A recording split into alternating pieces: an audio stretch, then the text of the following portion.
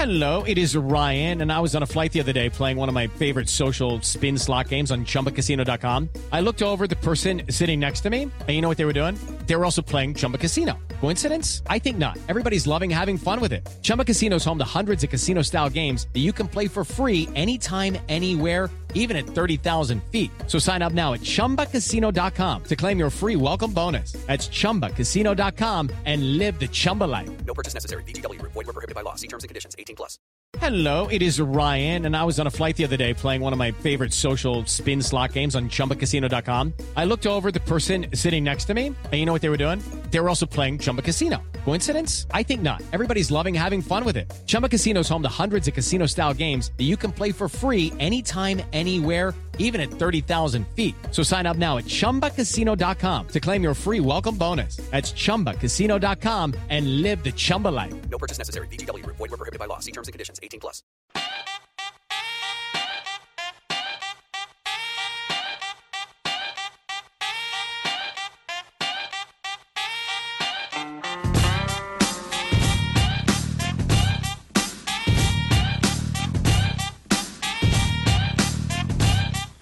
Welcome back to 32 Fans in 32 Days. As usual, I am Alexander Chester, and with me today, a mournful Akiva Wienerker. Akiva, tell us, how are you feeling? I don't really want to talk about the Mets. Yesterday was a terrible day for me all around. The Mets lost the World Series. The Jets were exposed as like a fraud and got annihilated. And not that this is important, but I did lose all five of I'm in 5 fantasy leagues and I went 0 for 5. And I don't think any of them were single digits even. Have you ever gone 0-5 in a week before? Well, I've never had 5 teams, so of course not. No, I usually have 2, max 3. So that's not like such a big deal to go in 3. But yeah, well, 5 is a big deal. I'm reading right now as recording that Keenan Allen has an injury to his kidney. Yeah, so I have him on almost every team. Yeah, well, so do I. But the problem is that I have Dez, and I've been surviving all season because of Keenan, and now he's out. But Dez is back, so at least I'll have somebody. Right, all right, have Keenan all over. Listen, the crowd is demanding that we start talking about the Mets. So I have very little to say about the Mets. Let me tell you, the Royals are better. No matter what the Mets lead, you felt that the Royals were going to come back. I would say the Royals got every single break in the series, much like the Mets got literally every break against the Cubs. Every call that was borderline, basically every pitch that was borderline the whole series went the Mets' way against the Cubs.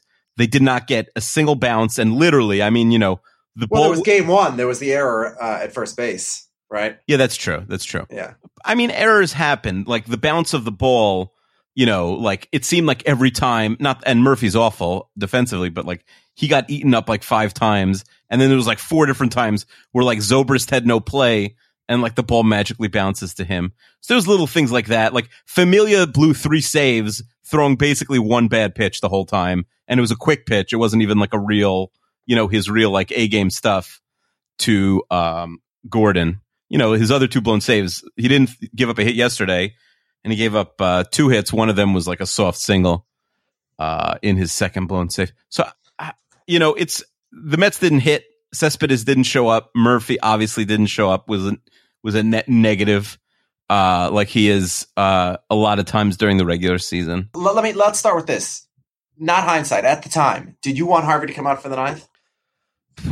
No, but I wasn't going crazy about it. Like I understand that.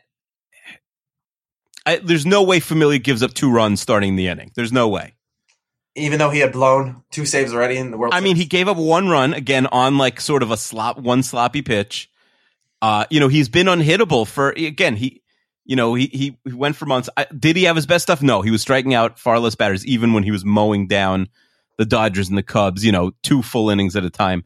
There's no way he gives up 2 runs if he comes in. Listen, how often during the entire season the closers come in a 1-run game with a runner in scoring position already and no outs in the 9th?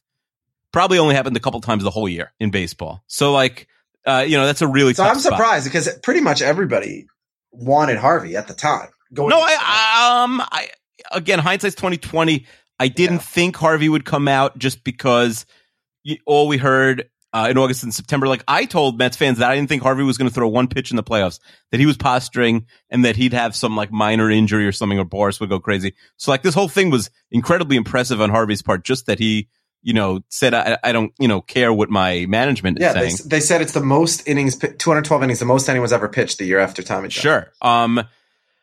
So it doesn't, and then like he walks Harvey. It's not like Harvey looked awful in that first batter. So I understand why you give him a second batter, and obviously you have to pull him after that. It was the worst of all worlds. Again, like every bad situation the Mets could be in, they found themselves in. But they faced like 20 innings of middle relief during the series, and they barely got a hit. The Royals are better, right? The Royals are a better team. Yeah. So what are you going to do? First of all, the Mets could have won. Yes, could they have won this series? 2 times out of 10 or 3 times out of 10? Sure. But yeah, they were winning in every single game. Of course. Yeah. But, does a team that was the worst hitting team in baseball for the first 2/3 of the season, that has literally no middle relief to the point where they have starters who've never relieved before, having to get key outs, a abhorrently bad fielding team outside of a couple outfielders, and, the slowest team in the majors, like that's, it's not really a recipe. It's not really a recipe for a champion. Akiva, don't cry. You still made it. No, I have something in my throat. No, I'm really not mad at all. Honestly, I have more anger about the Jets. I'll tell you, one interesting thing about being a Spurs fan is that, like, I might think I know what the right thing is, and like once in a while I could question a minor thing that Pop does. Like I did say in Game 6 against the Heat, the series they lost, that before it happened that I would go, Duncan was really throwing up bad shots in that game. And like, I would have actually, they hadn't called a play for Kawhi Leonard his whole career at that point. I would have thrown the ball into Kawhi and just tried to get him to dunk on Bosh. And I think they for sure would have scored on that play. So like, very rarely I could, but the point is like, I know that I don't know better than Pop overall, even if I might. Yes. And I don't know better than coach of all time. Correct. I don't know better than the Sandy, JP Ricciardi, and the whole team. I don't know better than those guys. I might have opinions, but I don't know. Like, we're in good hands. But I question whether frequently, and I have this with the NFL a lot, like, are we in good hands? Like, Todd Bowles has already shown he has no idea what, that the NFL's played like as a timed sport with a clock. Geno Smith yesterday had multiple occasions where someone almost got out of bounds, but there wasn't like enough time where the clock automatically stops. And he assumed that the clock had stopped, and then he just huddled and then like hung out for a half a minute. And they lost 30 seconds. 2 different times this happened where he's just prancing around having no idea the clock's running down. It's crazy. So it's a little frightening to me. Like Jeremy Curley, it took 7 injuries for him to play, even though he's 1,000 times better than any of the other backup receivers. Like, little things are starting to bother me. And they have 4 guys who are basically viewed as like tier 1 players by, any sort of stat nerd and by Pro Football Focus.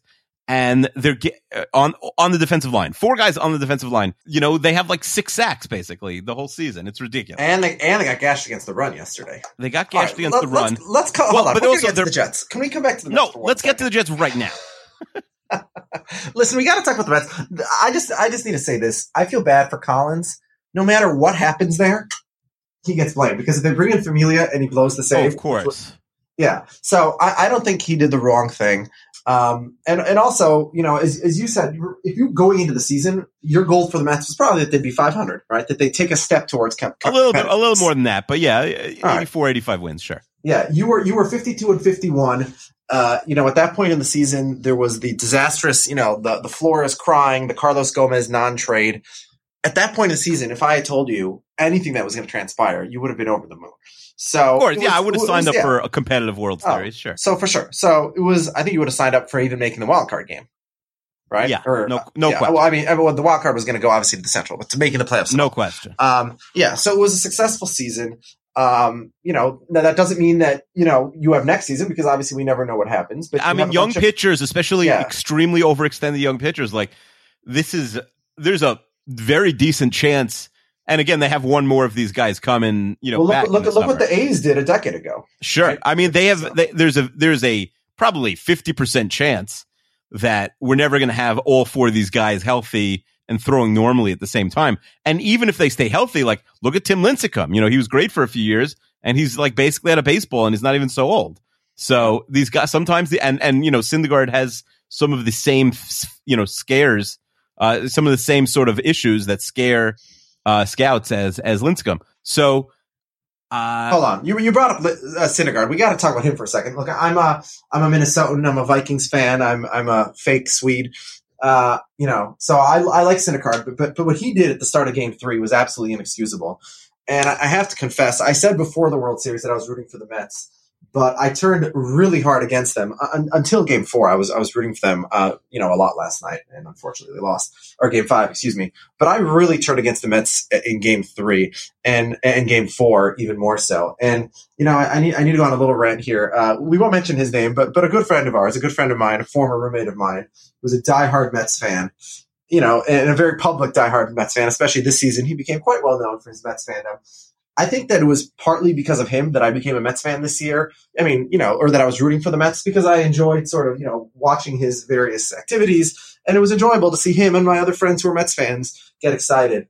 But I thought, and then I really got sort of annoyed with the Mets fans against the Dodgers when you guys went overboard, not you in particular, but Mets fandom as a whole, when you went overboard against Chase Utley on what was a play, was not a violation. I don't want to talk about Chase Utley anymore. Yeah, come on. But I'm just saying, but it was not a violation of the rules as baseball is currently enforced. He did not get a penalty on the field at the time. They reviewed it. There was no penalty. Then after the fact, because of the injury, they ended up suspending him for 2 games, which was ridiculous. Chase Utley was doing a baseball play, was trying to prevent a double play and keep the inning alive. And possibly you could argue that he wasn't being safe and he was endangering another player, but ultimately he was doing a baseball play. Syndergaard was trying to injure somebody for no reason other than to injure them. He threw a 98-mile-per-hour fastball at a guy's head for no purpose. It had no baseball. Yeah, I mean, I'm not defending Syndergaard. But what I'm saying is, where were the Mets fans who were going nuts against Utley? Like, where? Well, but people don't think he tried to hit him because the pitch was so high. But there was no purpose for it. The only possible consequence, like Utley wasn't trying to injure the shortstop either. There, the commissioner of baseball said that it was good baseball. The Syndergaard pitch. Well, that's a big problem. Sort of the progressive modern take of people. Well, listen, sometimes New York controls the media. It's like hold on. So sort of the modern, the people of our generation who are baseball fans who are sort of on the progressive right side of things, we don't care about bat flipping, and we think people who are annoyed about Bautista's bat flip are stupid. We don't care about celebrations, but what we do care about is injuries. We care about concussions in football, and we always say that that's why we don't like takeout slides, and that's why we don't like throwing at guys' heads. And 1,000 times, people who you and I are big fans of on Twitter and, Deadspin, et cetera, point out the hypocrisy of the quote-unquote old schoolers who support takeout slides and support throwing at people's heads. Throwing at someone's head, that's the right way to play, but bat flips, that's the wrong way to play. Well, so everybody of our, crowd agrees that throwing at a guy's head is an inexcusable, disgraceful thing to do. And Mets fans were totally silent about that. And I thought that was very hypocritical. Nobody calls out their own player in the middle of the World Series. Like, what do you want from Met fans? But, okay, well, again, speaking about our one friend in particular, I was very disappointed in him because he's also, as you know, a big campaigner on gay rights issues. And he was bashing some Royals coach on Twitter during the World Series because the coach made some comment about wearing a skirt. And this friend of ours was saying that that's a misogynistic thing to say, and I agree with him that it was, and it's not an important thing to say. But meanwhile, your second baseman, Rusty Cunt. I don't know who it was. But meanwhile, your second baseman, that's his name, right? The first base. His name is Rusty Cunt. Yeah, we don't have to beat that up. That's his name. I don't know if it's him who said it, but somebody said something about putting a skirt on or something. I don't know. But meanwhile, your second baseman is an out-and-out homophobe. He had a disastrous World Series. I don't think he got like 2 hits maybe, and then he obviously had God punishing him.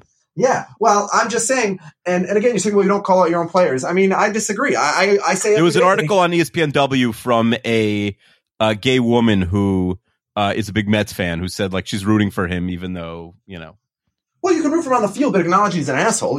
Actually, that's what I do with Peterson, frankly. Sure. With Torrey Hunter. Daniel Murphy's a better person than Adrian Peterson. Oh, for sure he is. But Torrey Hunter, who's similar to Murphy in his views on gay issues, I openly rooted against him all season. I'm not going to say I'd root against my own player in the World Series, but have some acknowledgement there. And when I spoke to our friend about it, and I called him out on Twitter about Murphy's views, he defended him and said, well, it's unfortunate, but that's what he was taught growing up as a religious Christian. which is a bullshit defense. Which and you can also say about Murphy anybody else. said it once, realized like he should keep the opinions to himself, and I don't think went on about it. Like No, I'm not his saying Murphy's the opinions, worst guy. and it's I'm not like saying he's Murphy- going to rallies and picketing things. No, I know. He just has I know, a different but- opinion, and he keeps it to himself, I think. Well, I'm just saying that I just thought that our friend was a little hypocritical in his condemnation of things when they were not on the Mets. And you know, my favorite Mets fan is Ov Sinensky because he's a very honest and open guy. Here's another example. Matt Harvey, and I tend to do this. I tend to root for guys when their fans turn on them. So I became a big A-Rod fan basically once he came to the Yankees. Oh, A-Rod's my favorite player in baseball, no question. So Matt Harvey, I became a big fan of this season because the Mets fans all turned on him. And as I said, Ov Sinensky is my favorite Mets fan because he's very consistent in his views on things, and he never really turned against Harvey, or he never turned on him at all. And so, you know, Ov is the kind of Mets fan I like because he will acknowledge, you know, their faults and not be sort of a. Well, they have many faults. But let's talk football because I got a big football okay today. All right, fine. So let's move on to football. You know, and what we're going to do this week, you had the idea last week. We've each ranked the 32 coaches in the NFL from 1 to 32. And we are going to, you know, our cumulative rankings from 32 to 1. And I did it into 7 tiers, so we can discuss our tiers, although they don't overlap perfectly because when we average them together. But in 32nd, cumulatively, we have Jim Tomasula of the 49ers. And we should also say, I think, after every guy, and once we get down to the top 10, it won't be necessary, but we should say after every guy, if we would fire them at the end of the season. Well, so that's why I want to talk about my tiers, because tier 7 is called fire immediately. Yeah. So I have 6 guys who should be fired immediately. Jim Tomasula, clearly one of them. Now, I don't think it's fair to fire a guy halfway into his first season. No, you don't have to fire them in the middle of the season. There's no way you really have to fire in the middle of the season. What we're just saying is that he should not have been hired, essentially. And this is not a Monday morning quarterback because everyone said that minute. Yeah, he was in over his head. I mean, he's making $50 a game. Yeah. So let's talk for a second. And by the way, they're talking about firing very seriously right now. So there's a good chance he'll be out after one season. Yeah. Well, so this week he's at home against Atlanta. And we'll talk about this game more, I guess, when we get to Atlanta's coach.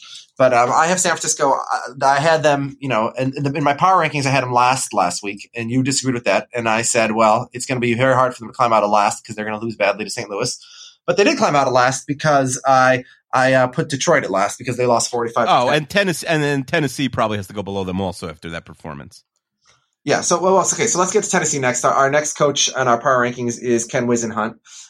You know, he went to the Super Bowl once with Arizona. Other than that, he's been a disaster. Right. He went coach. to the Super Bowl with a guy who basically carried them on his back with not a great team.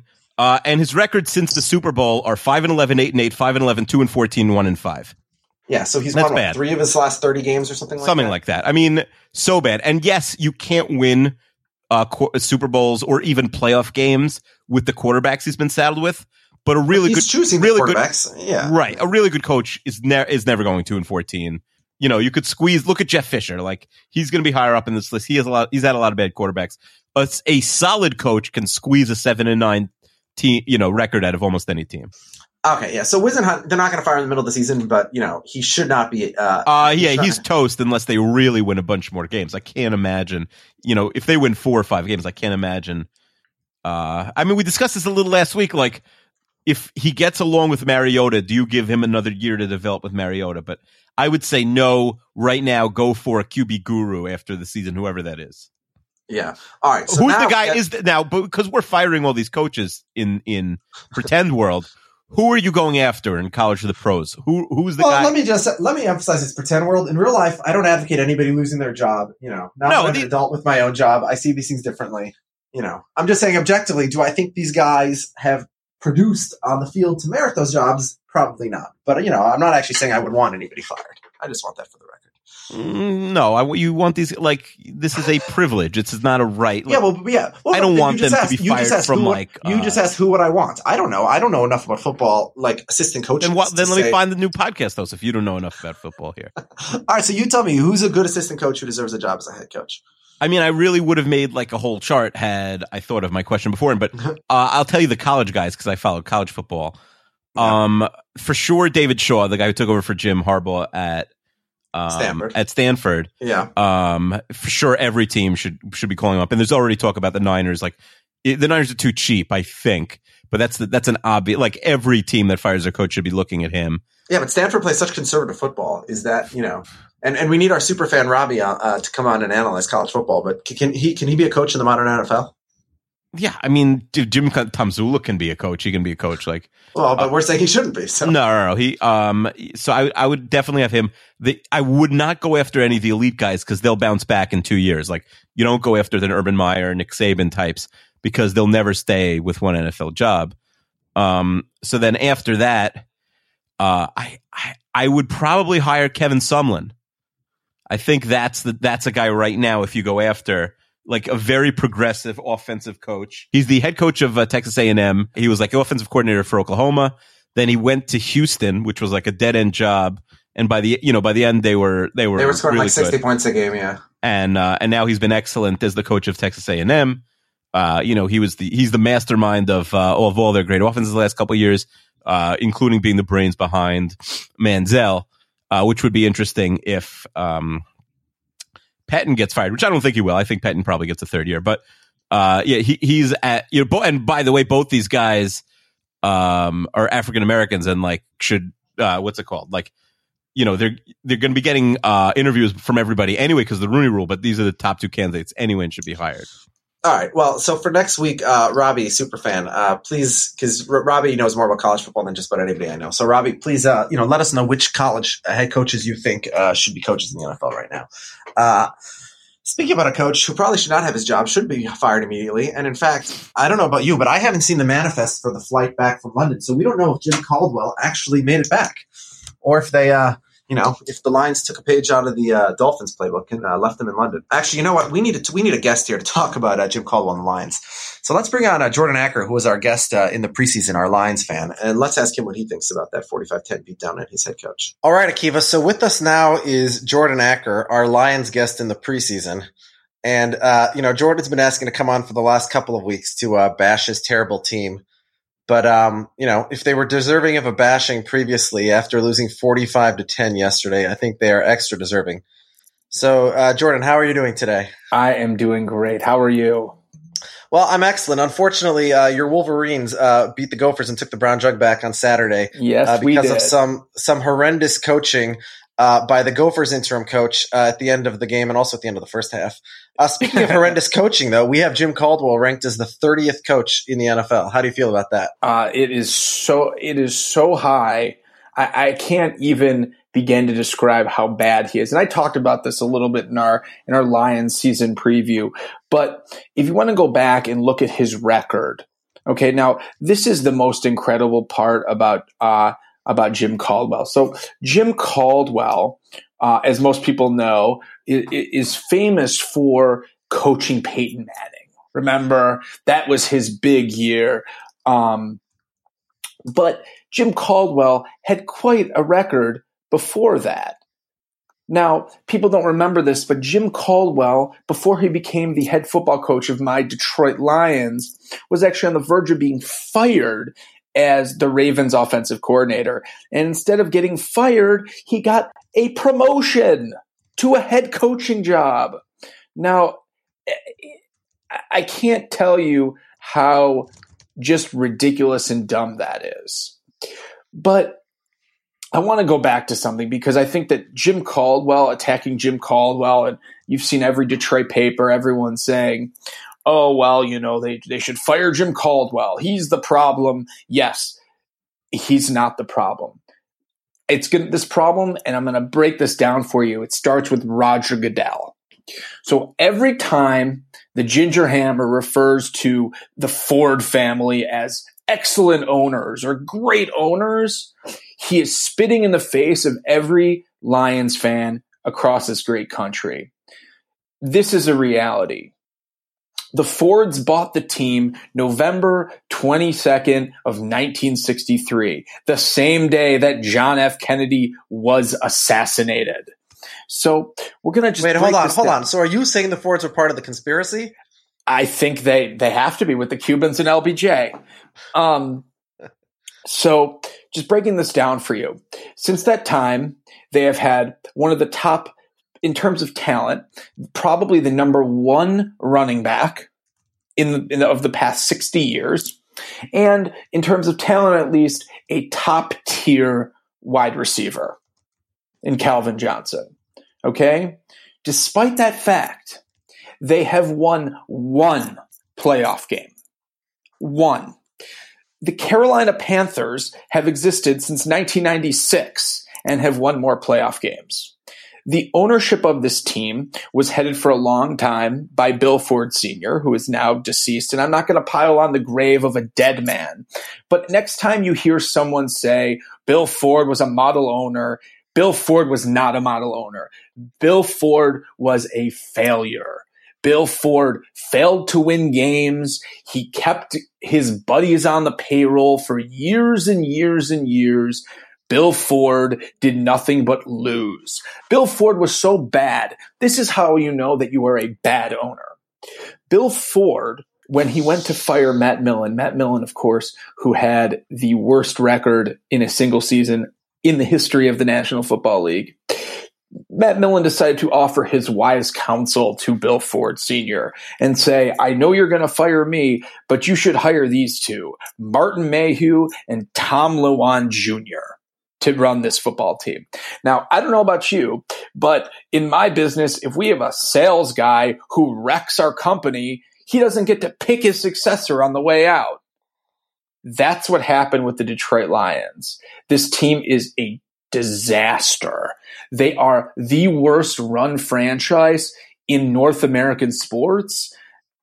They're worse than a franchise. No, I would say they're not. The only franchise they are not worse than was run by a team by an owner who would still be there if he hadn't been caught on tape using ethnic slurs.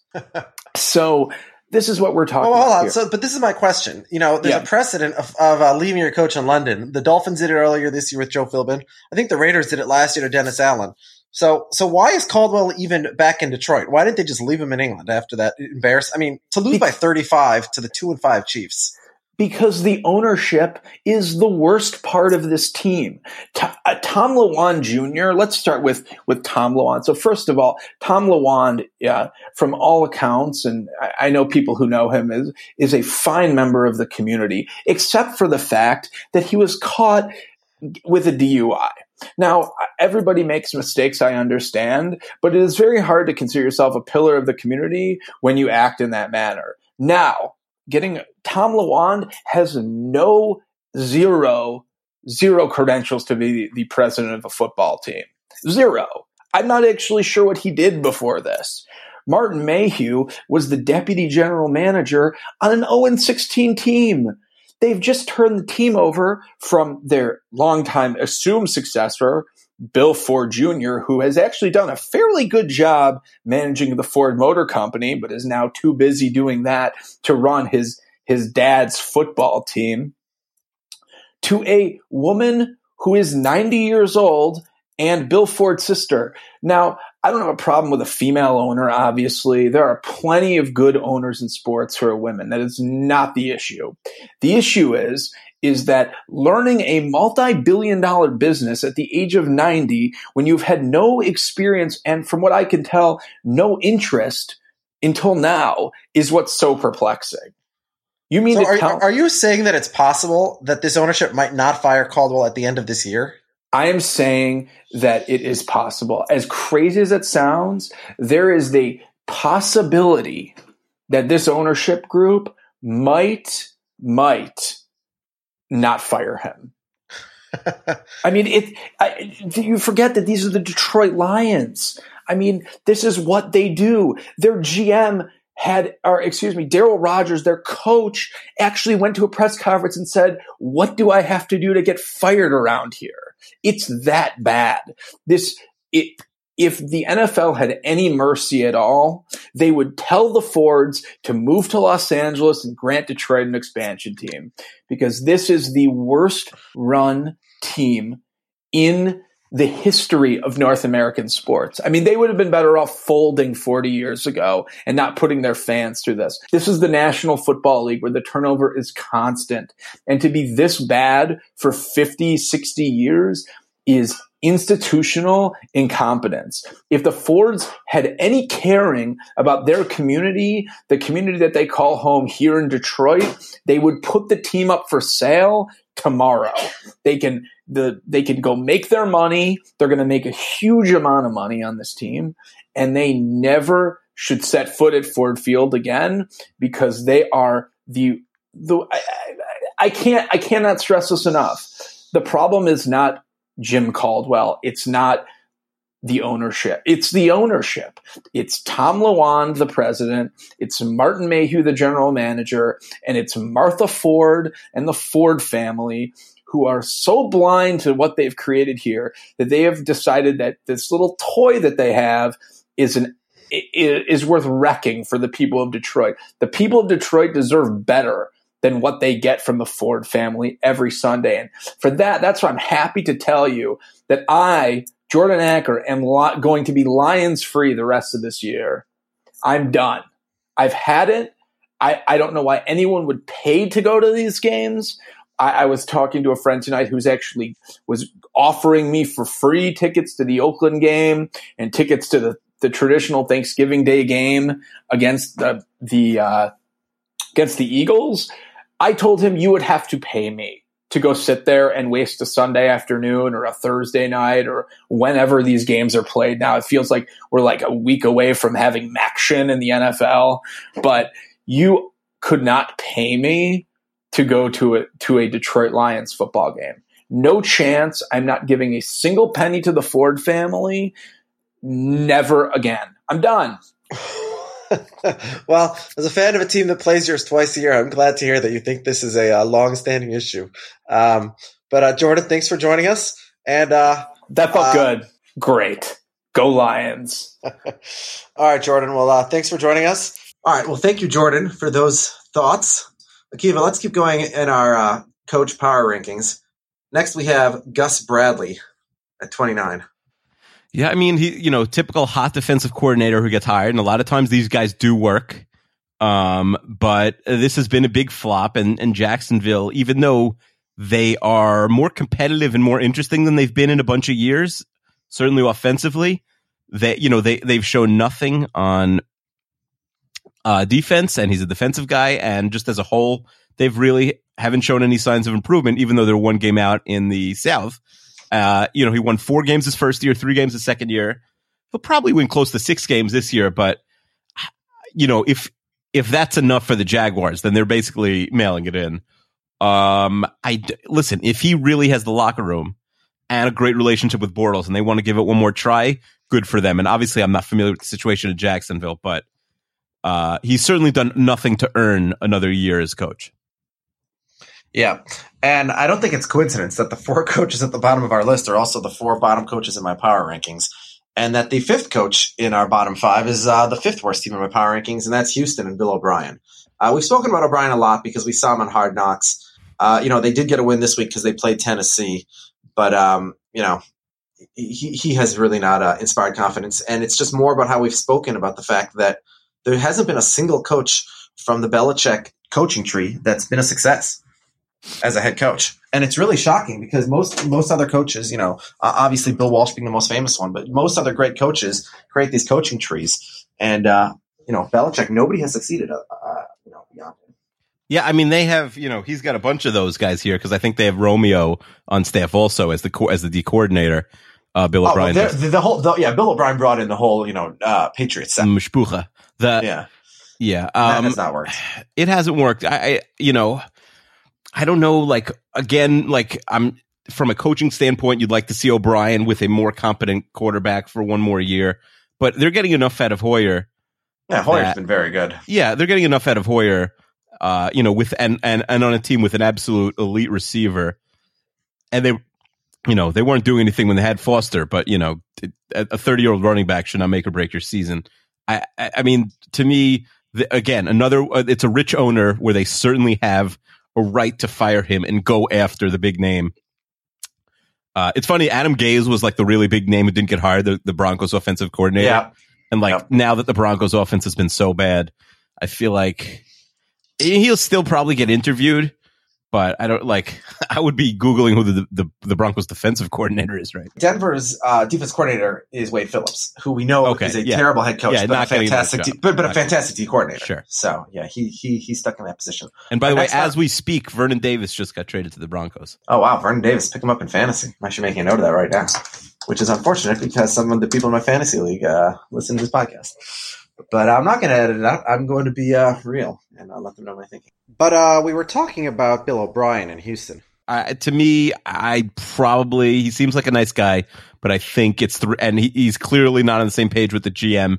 If you look at the Ryan Mallett stuff, I think unless they win, if they win the division, even if it's a garbage 7-9 win, I don't have a problem giving him one more year. But to me, right now, he's got to earn his third year on the job. And you think Houston could win the division still? I mean, who's running away with that division? All right, we'll get to the Colts. Okay, so next on our power rankings list, we have a 27, Jay Gruden. Gruden has been mostly defined by the chaos in Washington writ large and his fighting with RG3. So I had him in the next tier, which was tier 6, which I called some redeeming qualities. If you wanted to fire Gruden, I wouldn't have an issue with it. He's always struck me as the weaker of the Grudens. He's had a couple of years in Washington, and there's so much chaos there that it's hard to pin it all on him. But ultimately, I don't think that he's a coach who's going to lead you deep into the playoffs. No, there's clearly something. I feel like as a football mind, he's above probably a bunch of people in the league. But in terms of handling the locker room, whereas a couple of the guys we've mentioned, there haven't been a lot of problems coming out of Jacksonville. I feel like Bradley, even though we don't follow the Jaguars day to day, has probably done a very good job there. Whereas Gruden has just been a complete mess. He's atrocious with the media, and he's in, if not the biggest media market, certainly it is other than maybe New York, the most aggressive media market. And he's just been swallowed up whole by the media in the DC area. I don't want to say it was a stretch for him because, he had a lot of football experience, both as a head coach in the AFL and he was an assistant for a long time. He did do 3 years as a coordinator for the Bengals before he got hired, but he does feel like he's a little in over his head. Maybe he needed to be a coordinator for a couple more years. He's still in his 40s, so he's a young coach. I do think his future is probably as a coordinator for a while after this, but I don't see any reason to keep him. They haven't shown anything with him to that would lead me to say that he needs another season. Well, so Washington was on a bye this week, but in last week's game, they had a miraculous comeback to beat Tampa, and Lovie Smith is next on our list, which is why I'm segueing that way. And that game, the reason Tampa lost the game is because Lovie Smith's defense was just atrocious. I mean, he was playing like whatever the opposite of a prevent was, like a permit defense, where he just permitted Washington to run right down the field. Lovie Smith is a defensive guy. I had him in my rankings, in the same category as Marvin Lewis and Jeff Fisher, as a guy who's got it done before, who can put together a competent team, but their offense has been a big problem, and their quarterback has been a big problem.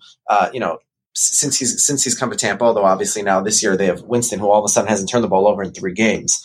But Lovie's supposed to be a defensive guy, and so if he's not a defensive guy anymore, then it's hard to say that he merits keeping that job. But look, Tampa's 3-4 right now, and they have a home game coming up against the Giants, which we'll talk about in a little bit.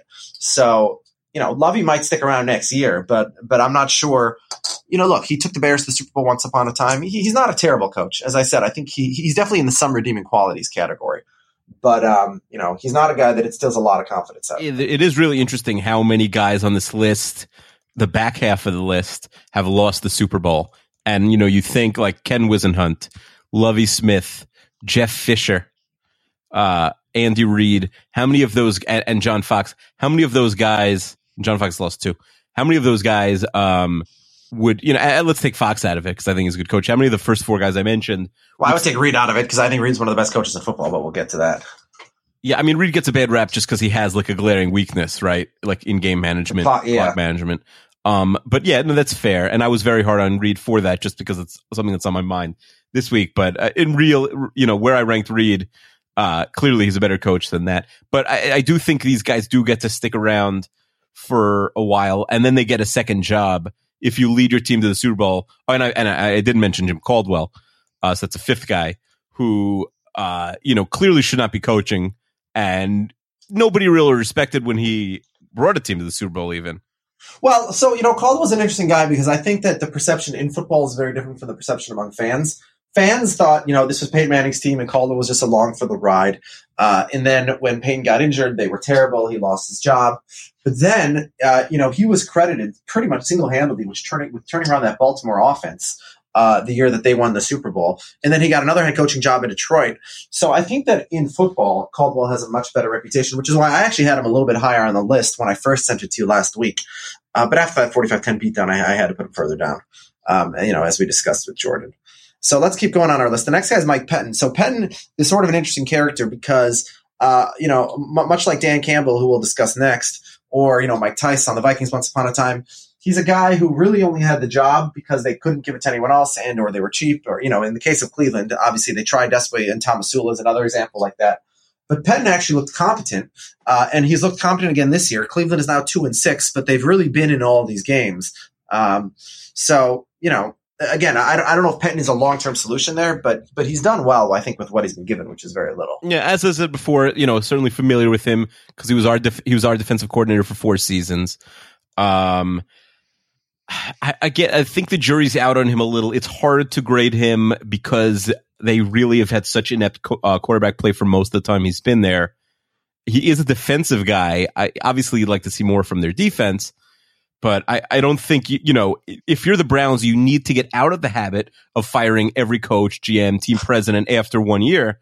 So to me, unless you have, and I don't know what the ownership situation there money-wise is because their owner has been involved with some scandals recently. Like, unless you have a guy knocking on your door who's, the next Jim Harbaugh or who literally is Jim Harbaugh, I don't know why you're, firing Pettin unless they go 4-12. Like, I don't think this is a 4-12 team. So if they go 6-10, even though that's worse than last year, I think Pettin has to get a third year.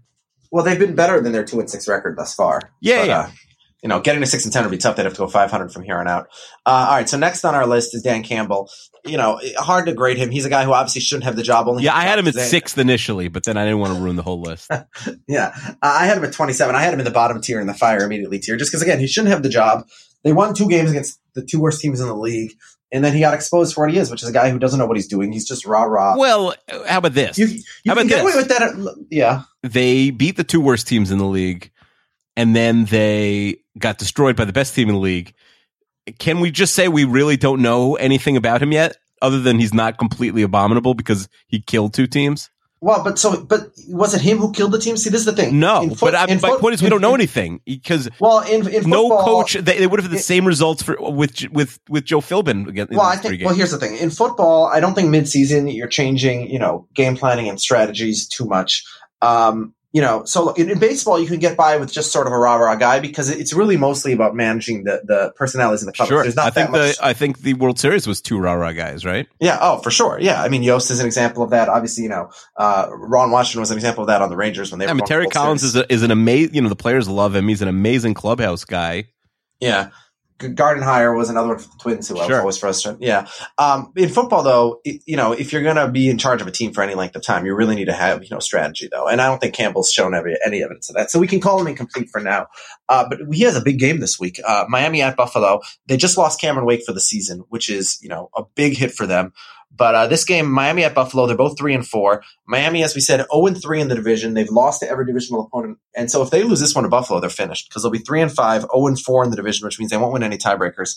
So I think this game, Miami at Buffalo this week, this will decide Miami's season. I would agree. And again, I was saying as a Dolphins fan, it's tough because if I was a Dolphins fan, I would not want Campbell back.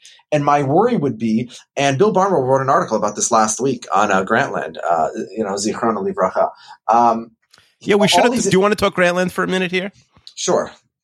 So it's funny because I was a huge Bill Simmons fan, like 100th percentile Bill Simmons fan for many, many years. In college, I printed out his entire archive of articles, which at that time was a lot. I have read every word he has ever written for ESPN or Grantland. I would say the same thing minus mine. I mean, not really. I'm sure you skipped like You know, skip nothing. I would no, skip, when he would like write it it like about Madden or something like that. But no, I've read every word. Okay, but I would probably say I've skipped his wrestling podcasts because I don't care about wrestling. Okay. But other than that, no, that's the best. The wrestling podcast is the best. Yeah, I'm closet. You know, I kind of closet. I got into wrestling like in my 30s.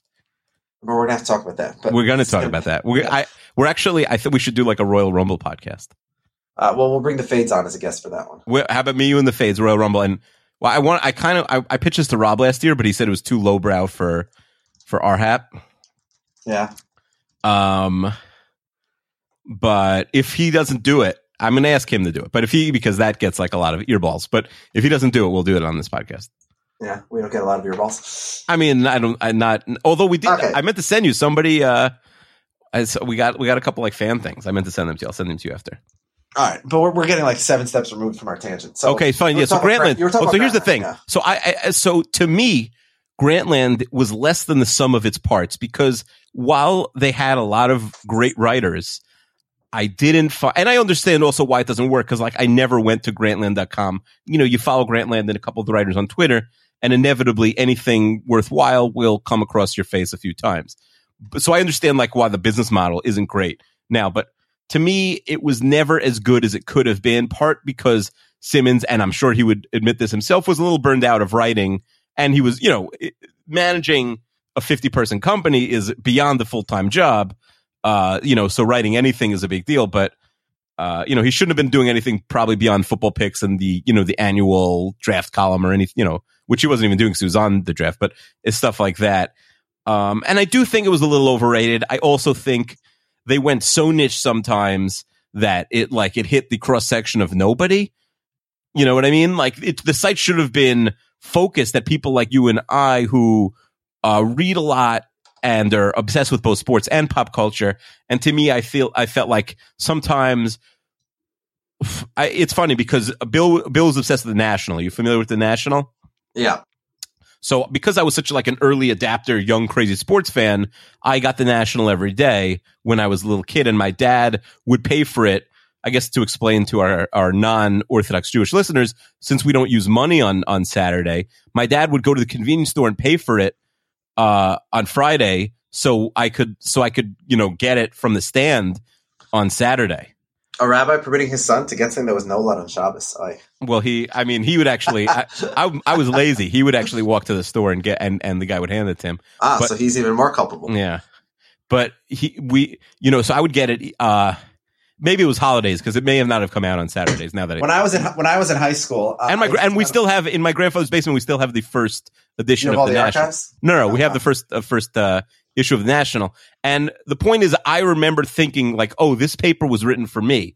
And I also remember it went south very quickly. But when I was much younger, I remember thinking like reading the first ESPN the magazine, which was very smart and had a lot of good writers, and thinking like, oh, this was written for me. But I didn't. And maybe it's because I'm older and I was probably even a couple years older than a lot of the guys writing for it. But I didn't think with Grantland, oh, this is always for me. I did, of course, read like a lot of the articles and really like them.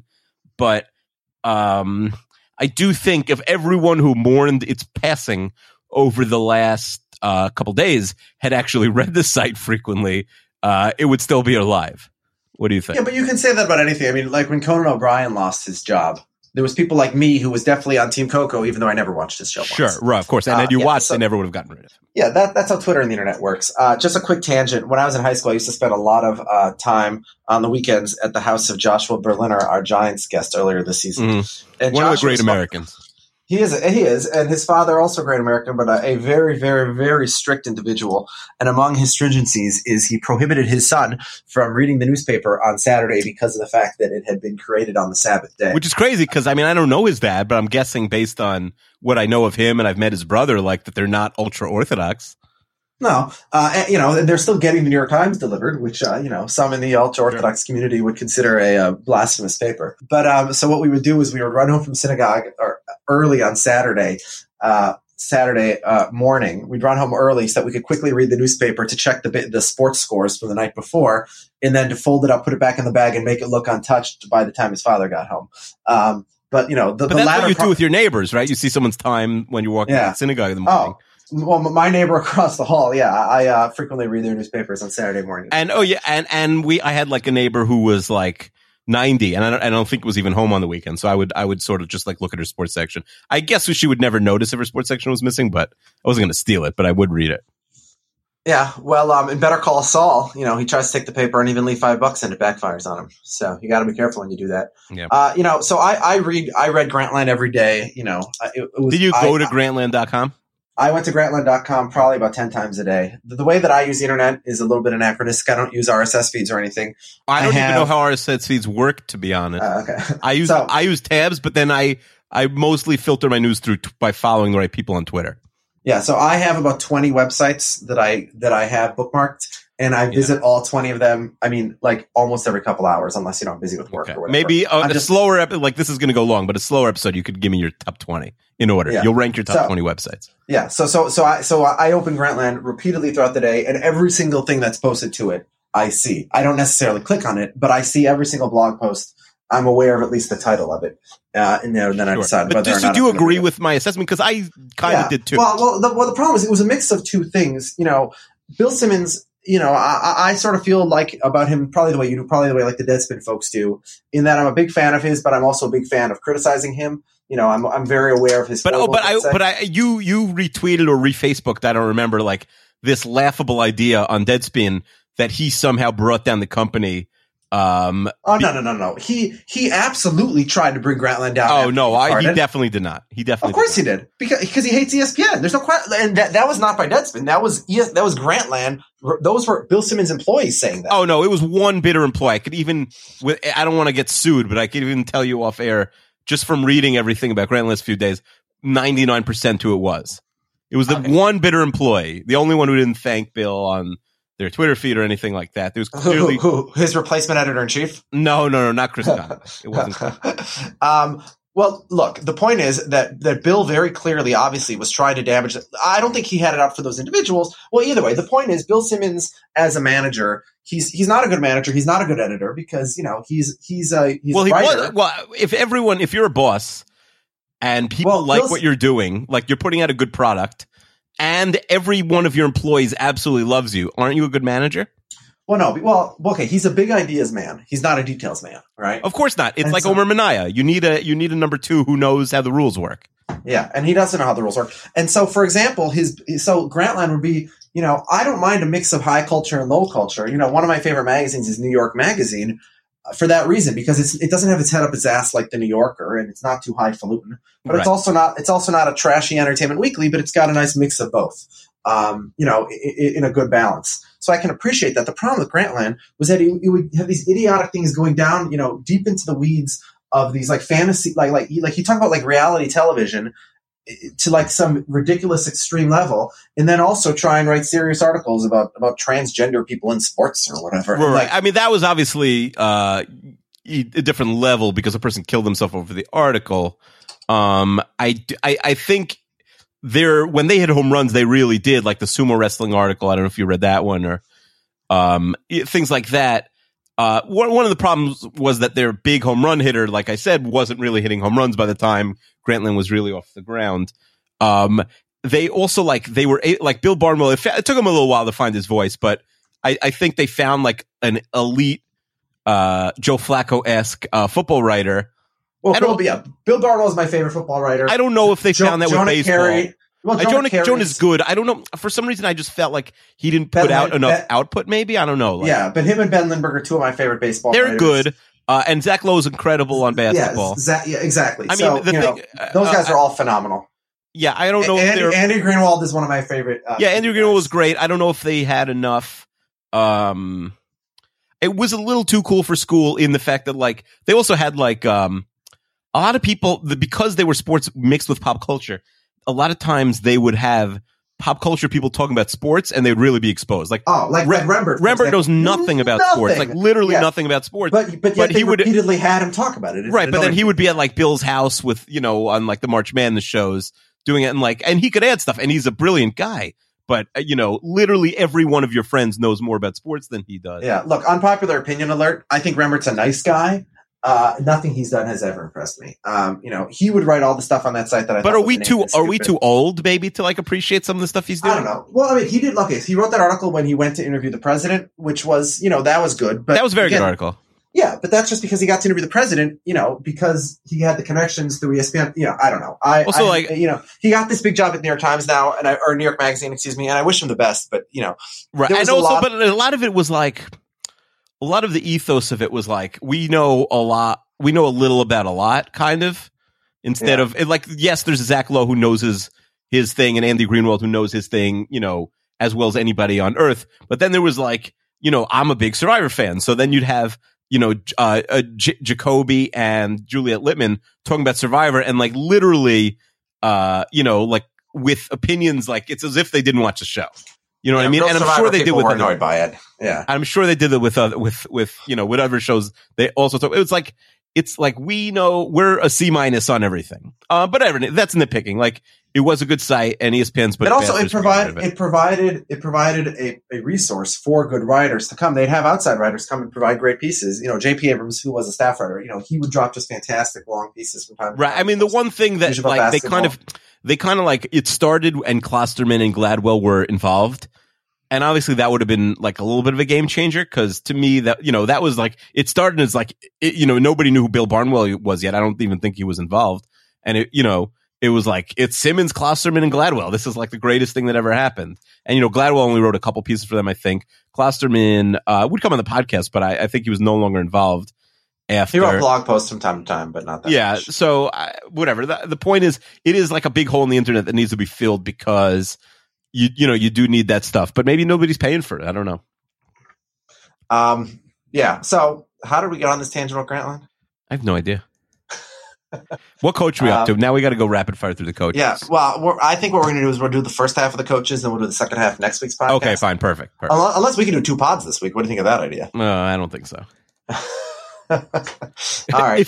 If 3 people email and say they want us to do 2 pods, we'll do 2 pods. All right. Okay. We need 3 people.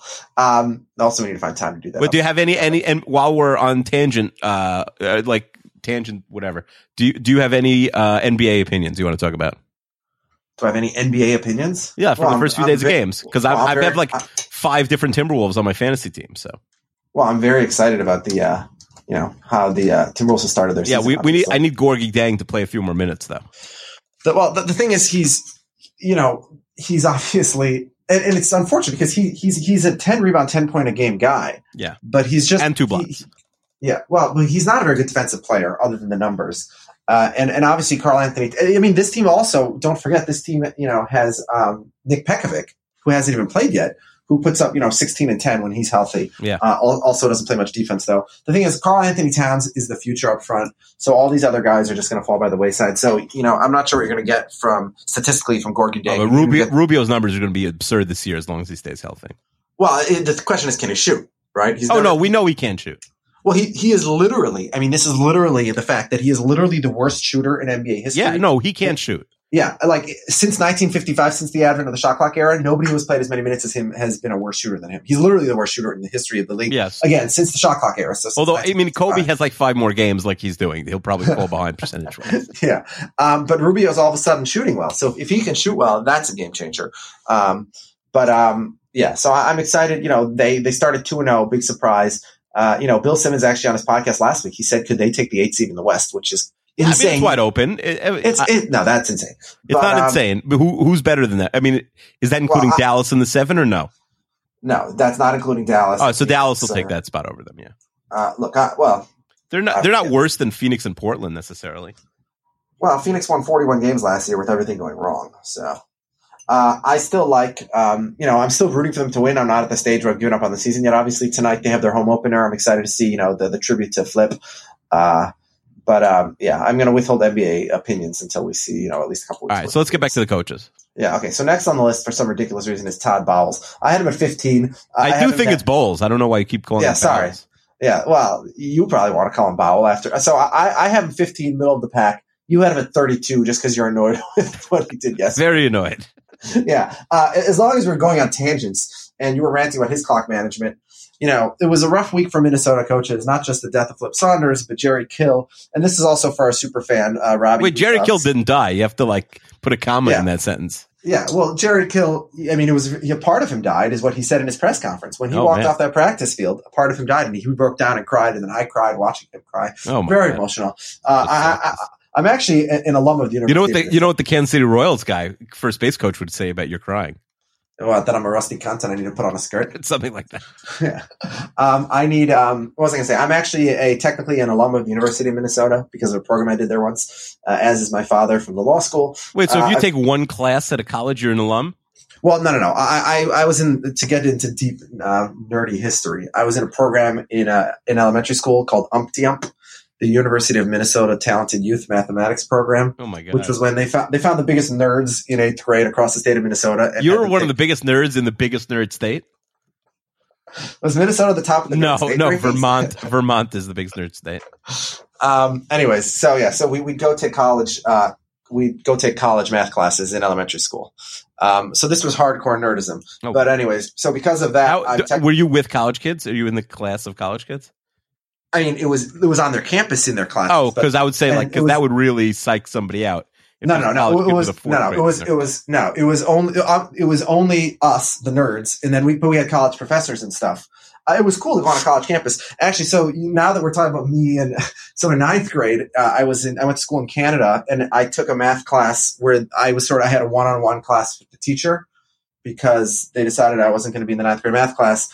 But the teacher, she was teaching in 9th grade period. In the period when 9th graders had the regular math class, which is when I had to take math, the head of the math department at my high school was teaching the 11th grade, like bottom of the class remedial math class. So they put me in the same classroom as the four biggest punks in the school in 11th grade.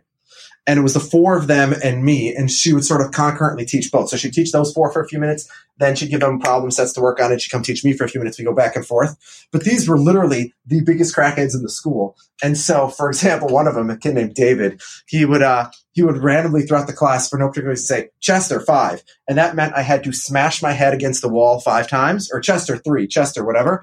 And if I didn't do it hard enough, by his estimation, he would come and do them for me. Wow. It's a different era. I probably was suffering from some CTE, but and I learned after the first couple of weeks that I better do it demonstrably hard myself because otherwise he would do it much harder. Yeah, and this was a school where all kinds of shenanigans could take place, obviously. And this math teacher was, she would say, David, no, and and then she'd say, why do you listen to him? And I would say to her, well, because you're only with me 40 minutes a day, and if I don't listen to him now, the rest of my day will get much worse. So it might surprise you to discover that the biggest punks in 11th grade are not impressed by a 14-year-old freshman math nerd. And then I never took math again after high school. So I wonder what happened there. But anyways, yeah. So the point is I'm technically an alum of the University of Minnesota, and I do root for them. And Jerry Kill retired, and they replaced him with Tracy Clay as the interim coach. And we played Michigan, big rival. My wife went to Michigan. Her grandfather went to what's Michigan. It called? The Paul Bunyan Bowl or something stupid? No. No, so the Gophers, now I'm going to have to get on my little Gophers high horse. The Gophers play for 4 of, I think, like the 7 longest existing trophies in college football, right? And so with Michigan, they play for the Brown Jug, it's called, which is the longest existing trophy in college football. And the Brown Jug is also the name of a popular bar on the Michigan campus for that reason. And look, the Michigan-Minnesota rivalry has been one-sided for the last 40 years. Michigan wins just about every year. But last year we won in Ann Arbor. This year the game was Saturday night, so I could watch the whole game. There was no issue with the Sabbath. And there's all the emotion because of Jerry Kill, and they totally dominated the game. I think they outgained by like 180 yards. At the end of the first half, we're losing 14-13. A minute to go, we have the ball in the red zone.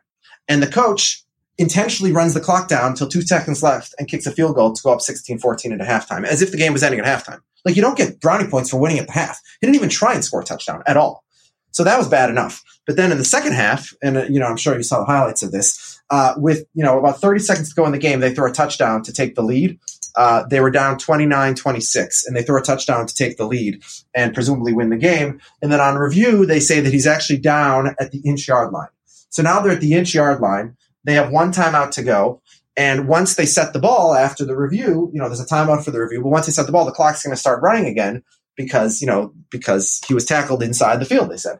So they put the ball down on the field, and then the Gophers come up to the line, and instead of snapping the ball and throwing it or running it or doing anything, and then if you run it, you can call a timeout, they go to the line and they take 19 seconds. They waste time just, reformations and trying to bark as if they're trying to get Michigan off. It made no sense. They run the clock all the way down, and then they finally snap the ball 2 seconds to go. and then they had an incomplete pass. And now with 2 seconds to go, they ran it up the middle. Instead of kicking the field goal for overtime, they went for the touchdown. They got stuffed. They lost the game. And after the game, Tracy Claeys said, oh, yeah, it was a mismanagement of the clock. I didn't know what was going on. And then the quarterback said, yeah, I didn't realize the clock was running there. So you were complaining about Todd Bowles not knowing how to manage the clock. The Gophers interim coach was even worse. So that's my rant there. It was just a disaster. It was an embarrassment. I don't fault them for going for it, with the game on the line there from the inch-yard line. But they should have had 4 plays to do it in if they didn't, mismanage the clock so badly. Mm-hmm. So sorry. So Todd Bowles, I think he's okay. You hate him because you're mad at the Jets. I just know that, or like, it's a shame because, like, I don't know if he's a good coach or bad coach yet. It's only 7 games, but I know he has no clue in clock management, and that's not going to change. And so it's a little depressing. But yeah, look, Andy Reid's been a good coach for 15 years without clock. Yeah, they could still win some games. Let's go to the next coach. Okay, so the next guy on the list is Jeff Fisher. He's in that same category, frankly, for me, as Lovey and Marvin Lewis. He's he can get you at 8-8 every year. St. Louis has one of the best games of the week this week. Actually, I think we'll get to that in a minute. There's not much more to say about Jeff Fisher after 15 years, right? No, of course not. It's in a worse year of coaches, he'd be a little higher up because I feel like he is the average. It's like the average is, value over replacement Fisher or something. But he'll get a bad team to 7-9, which is a lot better than the coaches we've discussed so far could say. Yeah, so I have him in my some redeeming qualities category. I don't have him in my average category just because his teams have been below average most years. They've been under 500 year after year. We joke about how they're always 8-8, but they're actually below 8-8 usually. All right, next, and now we're deep into the average category. These are all average coaches. Mike McCoy for the Chargers. Yeah, to me, McCoy, like, he might be a really bad coach just because I feel like they're so squandering Rivers' prime. It's scary. Well, Rivers' prime is over. Rivers been great. Rivers been great this year. Oh, he's been good this year. But yeah, Rivers looked like he was done 2 or 3 years ago. So his problem isn't. So maybe there's not enough talent. If you're saying Rivers isn't a top QB, which I think he is. Well, Keenan Allen is now out, as we said, because of his kidneys. All right, but I feel like he hasn't shown us anything that Norv didn't show us. Yeah. Well, yeah. I don't know what to say about Mike McCoy. That's why I have him in the average category. Next is Rex Ryan. We've spoken a lot about him. Jets. Yeah, I mean, you could judge a lot by what the Jets look like without him. Offensively, they look better. They're getting a lot more turnovers. He definitely is one of the 32 best coaches and deserves a job in the league. But I feel bad for Rex because he's never had a league average quarterback. Even he's never even had like a Ryan Fitzpatrick. So let's talk about this game now this week, Miami and Buffalo. As we said, it's definitely a must-win for Miami, probably for Buffalo as well. Because if they fall to 3-5 and last in the division, it's going to be hard for them to climb out of that hole. It's in Buffalo. Tyrod Taylor should be back. I think Buffalo's going to win. What do you have? I think Miami's going to win this game. I really like Miami. I think the fact they're getting killed by a potentially transcendent Patriots team doesn't mean that they're not in good. So I'm going to pick Miami. Yeah, and by the way, we should note last week in our picks, I went 11-2, and I have Carolina tonight, and you went 9-4, and you also have Carolina tonight. Mm-hmm. So I won again last week. And you continue to pick these road dogs, and we'll see if you have some more success. I've been picking road dogs to win, yeah. Yeah. Oh, and Jets Jacksonville. The Jets are going to win that one, obviously, right? No, I mean, the Jets QB might not even be on the roster. They're talking about Fitzpatrick's injured. Probably shouldn't be playing, even though he might play. Geno's injured. Then Bryce Petty's not good. He's not ready yet. He's a rookie. They're talking about maybe bring Matt Flynn off the street and starting him if the two other quarterbacks aren't healthy. So this could be. And again, if they don't have Nick Ivory Mangold, in the defense should be enough to beat one of the. Ivory has had 2 straight horrendous games. He was like 15 carries, 17 yards this past week. Pro Football Focus actually rated him as above average, which just shows you how quickly he was being hit. I do think that if they don't have Mangold or they only have like a 60% Mangold, they've shown for 5 years that he doesn't miss a lot of games, but when he does miss, they're just totally hopeless, the Jets. So are you picking Jacksonville to win this game? There's no reason to pick this game with the Jets quarterback situation, but I would say now if I had to pick it today, I'd have to pick the Jaguars because, I mean, the Jets could have a 4th-string quarterback getting snaps from a 2nd-string center who was on the any team in the league could have had 3 days ago because he was on the practice squad and he's a guard on the practice squad. He's not even the center. And They're so injured. They're missing 3 of their 4 safeties that they were planning going to the year with. That they had a backup cornerback who got cut as a cornerback for the Texans last year, starting at safety, and he missed 6 tackles against the Raiders. So they just have a lot of holes right now. So if Mangold is healthy and Fitzpatrick is playing, then you could talk about the Jets. But I'm definitely picking the Jaguars right now. All right. Next on our coaching power rankings at number 19 is Jason Garrett. The Cowboys continue. And this might be harsh. I think people might think this is harsh. And I had him a lot higher than you did. You have him at 16. I have him at 21. So the knock against category. Garrett is that they have an obscene amount of talent. Like, obviously, they shouldn't be winning without Romo, and they're not winning without Romo. But, like, when Romo comes back, this team has an absurd amount of talent. They're, like, ludicrously loaded at O-line. The knock against Garrett is that every year they find a way to lose at the end of the season and they finish 8-8, Yeah, but they didn't. I mean, until last year, they didn't really have a good team. I mean, now they've figured out the O-line and the defense, and, you have to give him some of the credit for that. Yeah. Well, I don't know. He to me, he's average. He's not.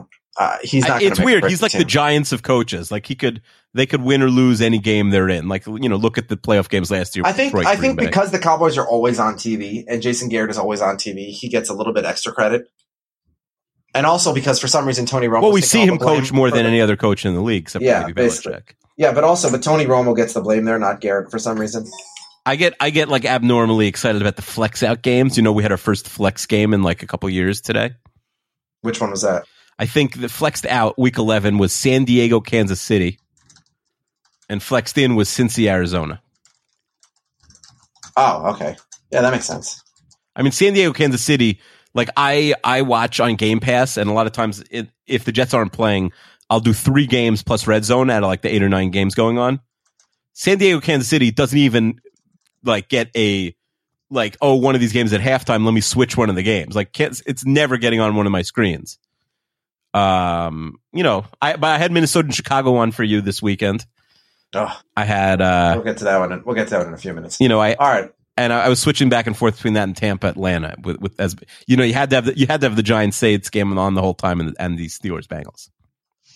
All right, so we're gonna have to wrap this podcast up quickly. So we're just gonna do 2 more coaches, then we'll do the top half next week. Next one on the list is Marvin Lewis. I actually have him in the tier 6, but I have him at 22. You have him all up at 14, which surprises me considering that you talked in the preseason endlessly about how he needs to be fired. That you have him at 14.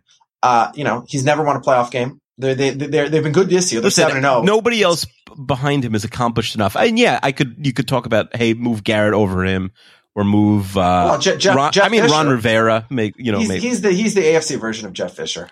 That's fair. I mean, he's doing a lot right now, but with so much talent. They're just swimming in talent on both sides of the ball. They're 7-0, but let's see what they actually do this season. Okay, and then finally in our top half, Jack Del Rio. I had him at 20. You have him at 15. I think you're just too influenced by yesterday's game. We've seen I don't think so because we saw him at Jacksonville. Yeah, but let me ask you a question now because I said, he was horrible in Jacksonville. His career record's not any good. But now that we've seen 18 coaches go into Jacksonville, listen to his records in Jacksonville: 5-11, 9-7, 12-4, 8-8, 11-5, 5-11, 7-9, 8-8, and then he got fired at 3-8. That is substantially better than anybody's done since then. Well, what do you mean? It doesn't matter what somebody. Okay, and Tom Coughlin before that had a better. Like, I don't care what a guy did 10 years. You can't say because the team's not good now. What a guy did 10 years ago. Who is he winning with? Who is he going 500 with in 2009 and 2010? David Garrard was a very good quarterback. I mean, David Garrard literally couldn't move. Well, I mean, he was a good quarterback, though. I think he had like 20 touchdowns and 3 picks one year. I mean, Garrard had two good seasons. They had Fred Taylor and Maurice Jones-Drew, 2 borderline Hall of Fame running backs. They had, I don't know if this was that era, Jimmy Smith and Keenan McCardell. I mean, they've had a lot of weapons on offense. That's probably going back to the Coughlin era. Mm-hmm. But, Jack Del Rio is as average a coach as you can be, which is why I have him 20, right in the middle of the average crowd. You have him. Some of the guys you have him above, who we'll get to later, you have him above Ron Rivera, Andy Reid. Yeah, I mean, I think I was hard on Ron Rivera. I think you moved Riverboat. You have him above Mike Zimmer. Mike Zimmer's only been a coach for 2 years, but that didn't. And you were pretty low on most of the new guys. Although Dan Quinn you had in the top 10. Zimmer has the same record as Quinn this year. So. And Zimmer has. You know how we talked a couple weeks ago about how like the Falcons, every game on their schedule they could win. Yeah, and they still lose. I think they're going to lose every game on their schedule now. Yeah, but every team is looking at Atlanta, and every team is looking at Atlanta like, "Ooh, sweet, we got the Falcons this week." Yeah, but what we said again, we didn't say they were going to win. We said they're going to be favored in every game. Yeah, they still are. True. Oh yeah, they will. Yeah, they're still. I mean, if they continue to lose, maybe they will be a home dog, I guess, to Carolina or Minnesota. Maybe, I don't know. But for now, it seems like they'll be at least 1 or 2 point favorites in every game. Mm-hmm. All right, so that wraps up our first half of coaches, and let's just quickly run through the rest of this week's games, and we'll do the next half of the coaches probably next week's podcast, unless we get a heavy demand for another podcast later this week. So Cleveland at Cincinnati, we talked about both of these coaches. Cincinnati's obviously going to win, right? Oh, of course, yeah. Yeah, that game against Pittsburgh, Andy Dalton threw a couple of picks. It looked like we had bad Andy again. The fact that Le'Veon Bell went down, I don't think had a big impact on the game. First of all, D'Angelo Williams is still pretty good, and Ben still had a lot of weapons, but Ben threw 3 interceptions himself. So Cincinnati has locked up that division now. We talked about how if Pittsburgh won that game, that division would be wide open. But if the Steelers are still frightening without Bell, honestly. Yeah. We'll get to the Steelers in a second. Cleveland, they were up big early, and for those of us who bet against them, it looked like we were going to be painfully wrong. But then, of course, they blew that game badly in the second half, and they lost. All right, next game we have is Green Bay at Carolina. This was a game where you were way off on the line. You were really influenced by last night. I mean, we were saying that the Packers were so much better than Denver. I actually picked Denver to win last night, but you picked Green Bay to win. Yeah, but then they got killed, so then I'm admitting I was wrong. Aaron Rodgers threw for 77 yards. But now you had Carolina favored against Green Bay. I mean, Carolina, granted, they're undefeated, but they beat nobody except for Seattle, who. But I'm also guessing what everyone else thinks. It's not what I think. Yeah, but if Green Bay was favored in Denver, why would they not be favored in Carolina? Because Green Bay passed for 50 total yards against them. Yeah, I mean, that was a disaster, especially for those Again, of us. I can't say I watched the game because I was watching the so you didn't see any of this game. Yeah, I was watching this game and just watching the Mets game periodically. I actually had both on DVR so that I could, during commercials, I could rewind and see what I missed. Aaron Rodgers just had no time whatsoever. Those receivers, and even when he did have time, because he buys himself a lot of time, the receivers would just be covered for 6, 7, 8 seconds at a time. Denver's defense is really, really good. We were saying how DVOA had the Broncos as one of the worst 6-0 teams ever. Mm-hmm. That's got to go up after this week. The Broncos, they've barely won. Look, they had a lot of luck to win against the Vikings and to win against the Chiefs and to win against the Browns, but they destroyed Green Bay. And so, in my power rankings, I put Denver up to 4 this week, and I put Green Bay down to 5. And we'll see what happens next week because they have Carolina, who at the moment is undefeated and probably is going to beat Indy this week. So Green Bay at Carolina is just going to be a fantastic game for 1 p.m. slot. Oh, yeah, that's a great 1 o'clock game. No question. Yeah, I'm picking the Packers. I think there was a lot of, I think Rodgers gets off the schneid. And also, how many points can Carolina score against Green Bay, to be fair? Well, Denver had the worst offense in the league in DVOA, and they put up 29. Yeah, but to me, Denver has a better offense and far more weapons than Carolina has. Yeah. Payne is still like the worst quarterback in the league this year, even though he had 300 yards and he had a good game yesterday. So I have Green Bay winning this game in Carolina. What about you? I'm picking Green Bay to win the game. All right. So you're still on the Green Bay bandwagon. But that's one. I think there's 7 really good games this week, and that's the first of the 7. Washington at New England. New England's going to win. Nothing. We don't need to talk about this one. Washington's coming off a bye, but they're okay, but they're not going to stay close to New England. No, of course not. Yeah, although the line is 14. I think Washington. I was way off. I think I said 10.5, but 14 is very high. Yeah, I got this one on the nose. Akiva, I beat you this week 12-1 in guessing the spreads. What does that mean, 12-1 in guessing the spreads? I won 12 games. You won 1. Oh, okay. I was only closer on 1. It's funny because I thought this week I was more on the ball than previous weeks. You were collectively 27.5 points off. Which is not bad. I mean, it's an average of about 2 points off per game. But I have to start cheating like Sal says Simmons does. Yeah. I had one of my best weeks ever. I was 5 points off on the Jets game when I didn't even realize they didn't have a quarterback. So that's why I had them favored by 7.5. I had no idea that Fitzpatrick wasn't playing. Other than that, I had 5 points off total for the other 12 games. So yeah, so it was a tough week to beat me. Tennessee at New Orleans. Tennessee still one of the worst teams in the league. In New Orleans, all of a sudden, I mean, they have no defense, but it doesn't really matter against Zach Mettenberger and Drew Brees, 500 yards and 7 touchdowns. Looks like Drew Brees is back. They've won 3 games in a row. Yeah. And they beat decent teams. They won in Indy. They beat the Giants. They beat the they're Falcons. frisky. They're frisky. Yeah, well, they're definitely going to be Tennessee this weekend and climb back into the playoff race, right? Tennessee is just beyond horrible. I mean, we talked about all these coaches. Like, who could still get fired during the season? That's Whisenhunt. Yeah, well, but it'd be and Caldwell. Caldwell is a definite. Whisenhunt would be hard to fire midseason. The thing is, they already fired like the coordinator. Like at a certain point, you just like don't even have a staff anymore. Are you talking about Detroit? Yeah. Well, I think the reason that Detroit, did Caldwell have a say in that, or was that the front office that did that? Oh, I'm not sure. And now we have another, possible game of the week, St. Louis at Minnesota. A lot riding on this game for me, for you. We've had some bets involved here. Vegas is saying that these two teams are What's our bet and where are we at right now? We made the bet week 4 on more wins for the Vikings or St. Louis. This is like a death match for the 6th seed in the playoffs. Yeah, they're both 3-1. So I could end up losing this bet and still being right about how good the Rams are. Well, I think the Rams are okay. They are. The thing what is if these two teams both get the playoff spots and Seattle misses it? Well, not just Seattle, but that also means that Atlanta would have. Oh, Atlanta, who lost to the Bucs yesterday? I can imagine that. Well, the Vikings are playing in Atlanta, so if they win that game, they get the. Right now, I have the Vikings losing at 10-6, the tiebreaker to Atlanta for the 6th seed. But you have them winning this game. I have them winning this game, but I have them losing at Atlanta, and that's why Atlanta. But if they beat Atlanta, then they'd be ahead of Atlanta. Yeah. Look, St. Louis, Todd Gurley, all of a sudden is the best running back in the NFL, and their defense is really good. But I still don't trust Nick Foles. Who are their receivers? Tavon Austin can have a fluke play once in a while, but he's not a reliable, receiver down the field. And the Vikings, as it's funny because when I said a few weeks ago that I thought the Vikings could win the division or could compete for the division, you said that was the craziest thing you'd ever heard in your life, except you said it more demonstratively.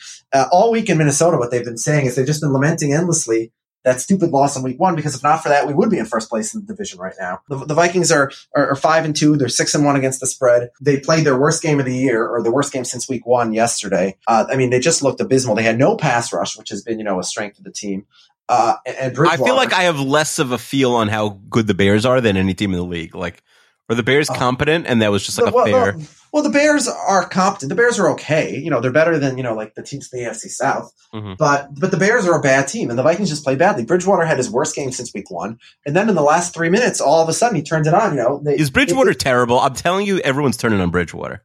I know, but his QBR, again, he's top 10 in the league in QBR. And look what he did in the last 2 minutes. Look, Bridgewater, they were down 20-13 with 2 minutes to go in the game, and he got them down for a touchdown in like 4 plays. Then the defense held him to 3 and out, and then he got him down to field goal range in 2 plays, and they won the game. So, a little bit of that was breakdown by the Bears defense. But Stephon Diggs is all of a sudden one of the 10 best court receivers in the NFL. He's 10 best. Incredible. It's Diggs and Julio Jones. That's it. Oh, I'm not saying for fantasy. I'm saying as a receiver. I'm joking. No, but he's very good. He's very, very good. Bridgewater has struggled. The offensive line just still hasn't been good, but they ran the ball well yesterday. Bridgewater was really, really off. So he's had 2.5 bad games. He's had 4.5 good games, and for what they need from him, his quarterback rate, his interceptions are a little bit of a concern. He's throwing almost 1 a game. And yesterday he was very inaccurate, which is supposed to be his strength because, he doesn't have a big arm, but he's supposed to be very accurate. We'll see this week because with no offensive line, they're going to get pressured a lot against St. Louis. And if they win this game, they'll go up to 6-2. So this is a really, really big game for the Vikings and for the Rams. And as you said, I think the winner really has a lead on a playoff spot. So who do you have winning this game in Minnesota? The Vikings. Oh, wow. He's abandoning his bet. All right. No, it's such an even matchup here that I'll take the home team. Yeah, I think it'll be close. The Vikings. Well, we've discussed this game enough. Let's get to Oakland at Pittsburgh. This is like the longest podcast ever, and we still have a bunch to do. Oakland at Pittsburgh. As we said, Bell down, but Pittsburgh was the healthiest team in football last year. They've had some injury regression this year. Oakland at Pittsburgh. All of a sudden, the winner of this game is in the lead for the wild card spot, along with the Jets, probably, right? The Jets aren't winning any wild card without a quarterback. Let's see if the Jets are. Okay, let's not talk about the Jets. Let's talk about Oakland and Pittsburgh. Derek Carr, one of the these are the 2 wild card teams. These are the 2 wild card teams. I don't think Oakland's going to make the wild card. Miami? Because what has Oakland done to impress you? The fact that they beat the Jets. Okay. Wow. What other game do they have in the schedule this year that's impressed you? All right. The fact that they played a very good game against Denver. Everybody has. So is Cleveland, so is Minnesota, so is Kansas City. The only team that Denver didn't, so did Baltimore. The only team that Denver beat by more than one score this year was the Packers. So. Okay. They have maybe the best player on the defensive side of the ball right now in Khalil Mack. Their what's called pass rush is ferocious. The Jets had allowed, I think, 6 sacks all year coming into yesterday, and they were getting pressure every play. They have a couple suspect players in the secondary. I mean, the Redskins cut a cornerback because he was terrible, and he's starting for the Raiders. That's not a great thing. Woodson's playing at a very high level at safety. On the offensive side of the ball, they have an above-average running back in Murray. They have a sensational pair of receivers in Cooper and Crabtree at this point. And Carr has turned it on. The answer to your question is Carr's been really good. Carr's been really good. So if Carr is good, then this is a team that has, what we call like the 2 to 53 talent of a playoff team. So if you have a quarterback who's not turning the ball over and is flinging bombs, over like legitimate NFL cornerbacks for touchdowns, then this team's going to be in the playoffs. And you look at their schedule, this is the same a team tough two-game road right now with Pittsburgh and Minnesota. But after that, Detroit, Tennessee, Kansas City, they're going to, they'll be right back, a couple games over 500, even if they lose these two. Well, look, okay, they're playing at Pittsburgh this week, and then they're playing at home against Minnesota. Their schedule's tough because they have Pittsburgh, Minnesota, Denver, and Green Bay left. But they also have 2 games against the Chiefs. They have 2 games against the Chiefs left. Hold on. Yeah, but the Chiefs look good all of a sudden. The Chiefs are 3-5, and they've had one of the hardest schedules in the league. Right? They just won by 5 touchdowns yesterday. I'm looking at Oakland's schedule right now. In December, it's brutal. It is a tough schedule. They play Kansas City twice. They play Denver, Green Bay, San Diego. So what they have to do is, as a minimum, they have to win one of the next 2 weeks, and then they have to beat Detroit and Tennessee. If they do that, then they'd be 7-4. And then, they have a chance if they can sneak out 1 or 2 wins in December. But, either Minnesota next week or Pittsburgh this week, they have to win one of those games because thus far, look, they had a big win against the Jets, but they haven't done anything that really impressed me. They lost to the Bears. They got killed by Cincinnati at home. They beat San Diego, but everybody's beating San Diego. So let's see. And they beat Baltimore, but everybody's beating Baltimore. So, Oakland, they're not a garbage team. They're a competitive team. They're an average team. To me, they're not more than that. But maybe I'll be wrong. So do you have them beating Pittsburgh this week? This game is in Pittsburgh, right? Yeah. No, I don't have them beating Pittsburgh. Yeah. Ben will be back, at full force. Are you friends with him too? No, but you just can't say Roethlisberger. It's too long of a name. I hate the first name thing, but I'll do it for him because Roethlisberger is a hard name to say. I used to do the same thing with Doug Mankiewicz and AJ Przinsky, not because I was friends with them. When you apply to ESPN, the test is they make you spell. Yeah. Back then it was Roethlisberger, Mankiewicz, which he was on the Mets, but I still can't spell it. The only guy who I can never spell is Krzyzewski. I'm very good at names, but I've never. Oh yeah, because there's no trick there. It's just like a mess. Wally Zerbiak, I always knew how to spell. Yeah, but I can never spell Krzyzewski. All right. Next game, Giants at Tampa Bay. The Giants all offense, no defense. That was a great game by their offense. Their defense is abysmal. Tampa Bay, as we said, Jameis Winston hasn't turned the ball over in 3 days. 3 games. We're going to have to bring back Kyle, our Bucks fan. We're going to have to apologize to Kyle, our Bucks fan. Yeah. I'm going to pick Tampa Bay to win this game. I really like what they're doing right now. I think that they have a chance to sneak up into like 7-9, 8-8 range this year. The Bucks? Yeah. Yeah, maybe we should have moved Lovey up on the list. Well, all right. Well, what do you have? Giants at Tampa. Give us a winner. Oh, boy.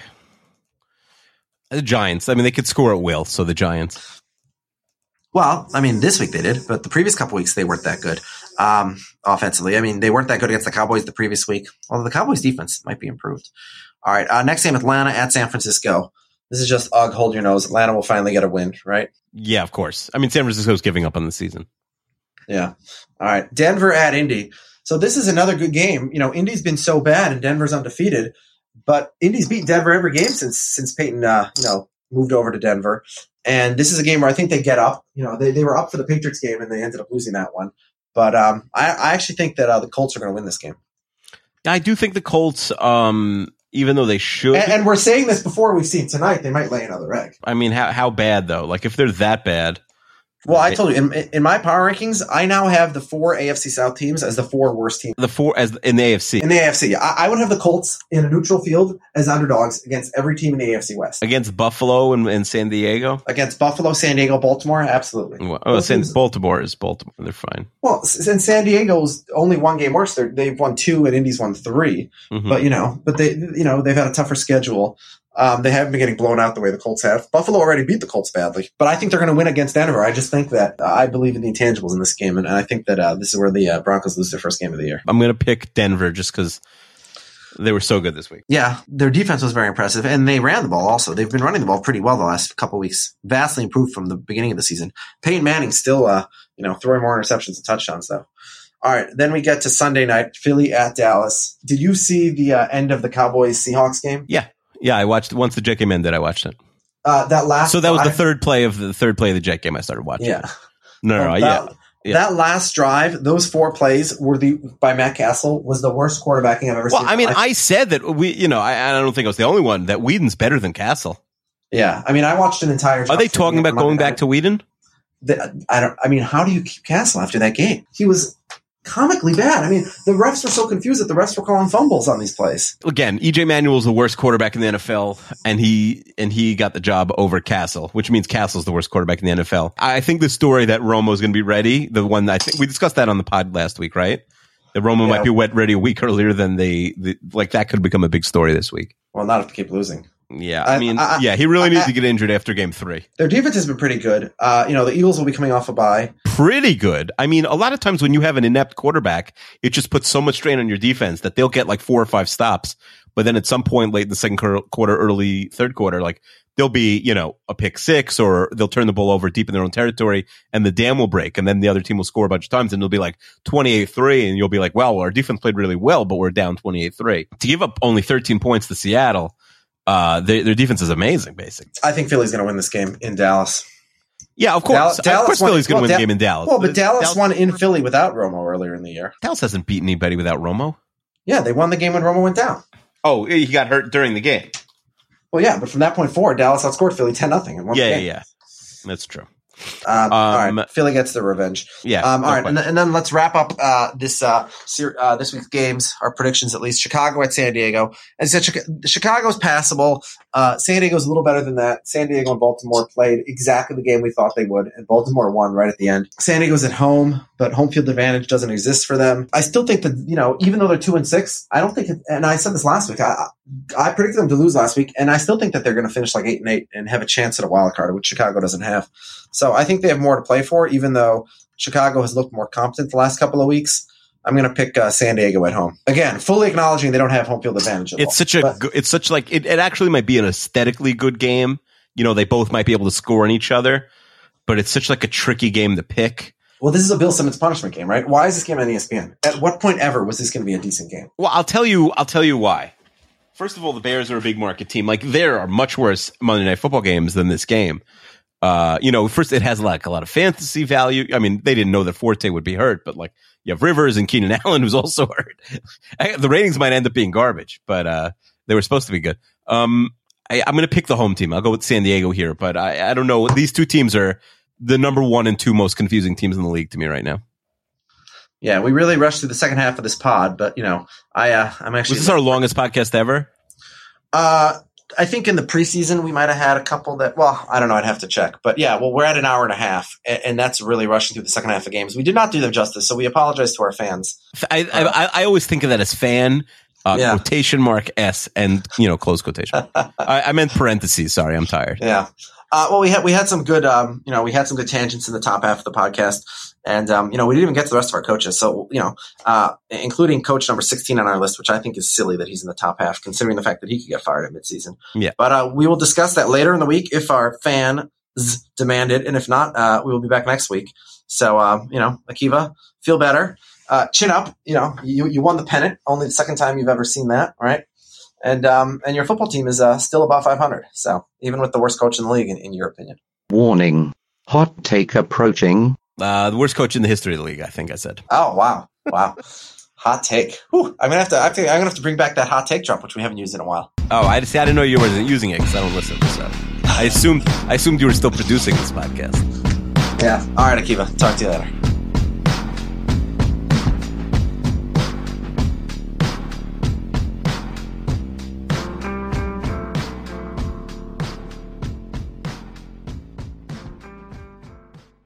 Lucky Land Casino, asking people, what's the weirdest place you've gotten lucky? Lucky? In line at the deli, I guess? Aha, in my dentist's office.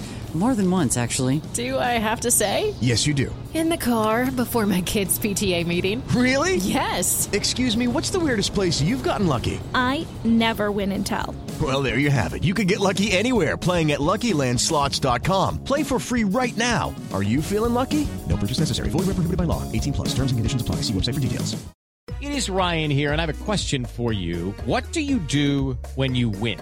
Like, are you a fist pumper, a woohooer, a hand clapper, a high fiver? I kind of like the high five, but if you want to hone in on those winning moves, check out Chumba Casino. At ChumbaCasino.com, choose from hundreds of social casino-style games for your chance to redeem serious cash prizes. There are new game releases weekly, plus free daily bonuses, so don't wait. Start having the most fun ever at ChumbaCasino.com. No purchase necessary. VGW Group. Void where prohibited by law. See terms and conditions. 18 plus.